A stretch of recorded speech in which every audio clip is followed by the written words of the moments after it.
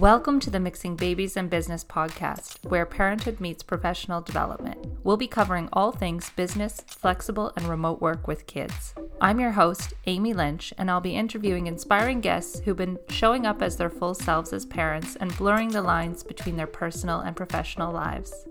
I've been bringing my children into business settings since they were a few weeks old. Along the way, I became an accidental activist.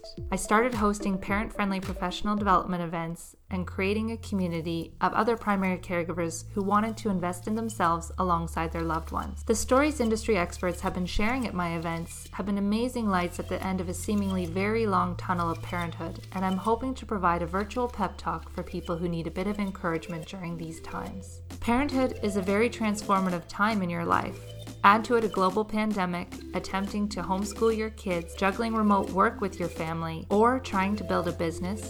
And I don't know about you, but I could use a bit of encouragement. I've designed these mini episodes to be perfect for on-the-go, meal, nap, and playtime listening, because I know you're short on time, but it doesn't mean that you shouldn't make the time to invest in yourself.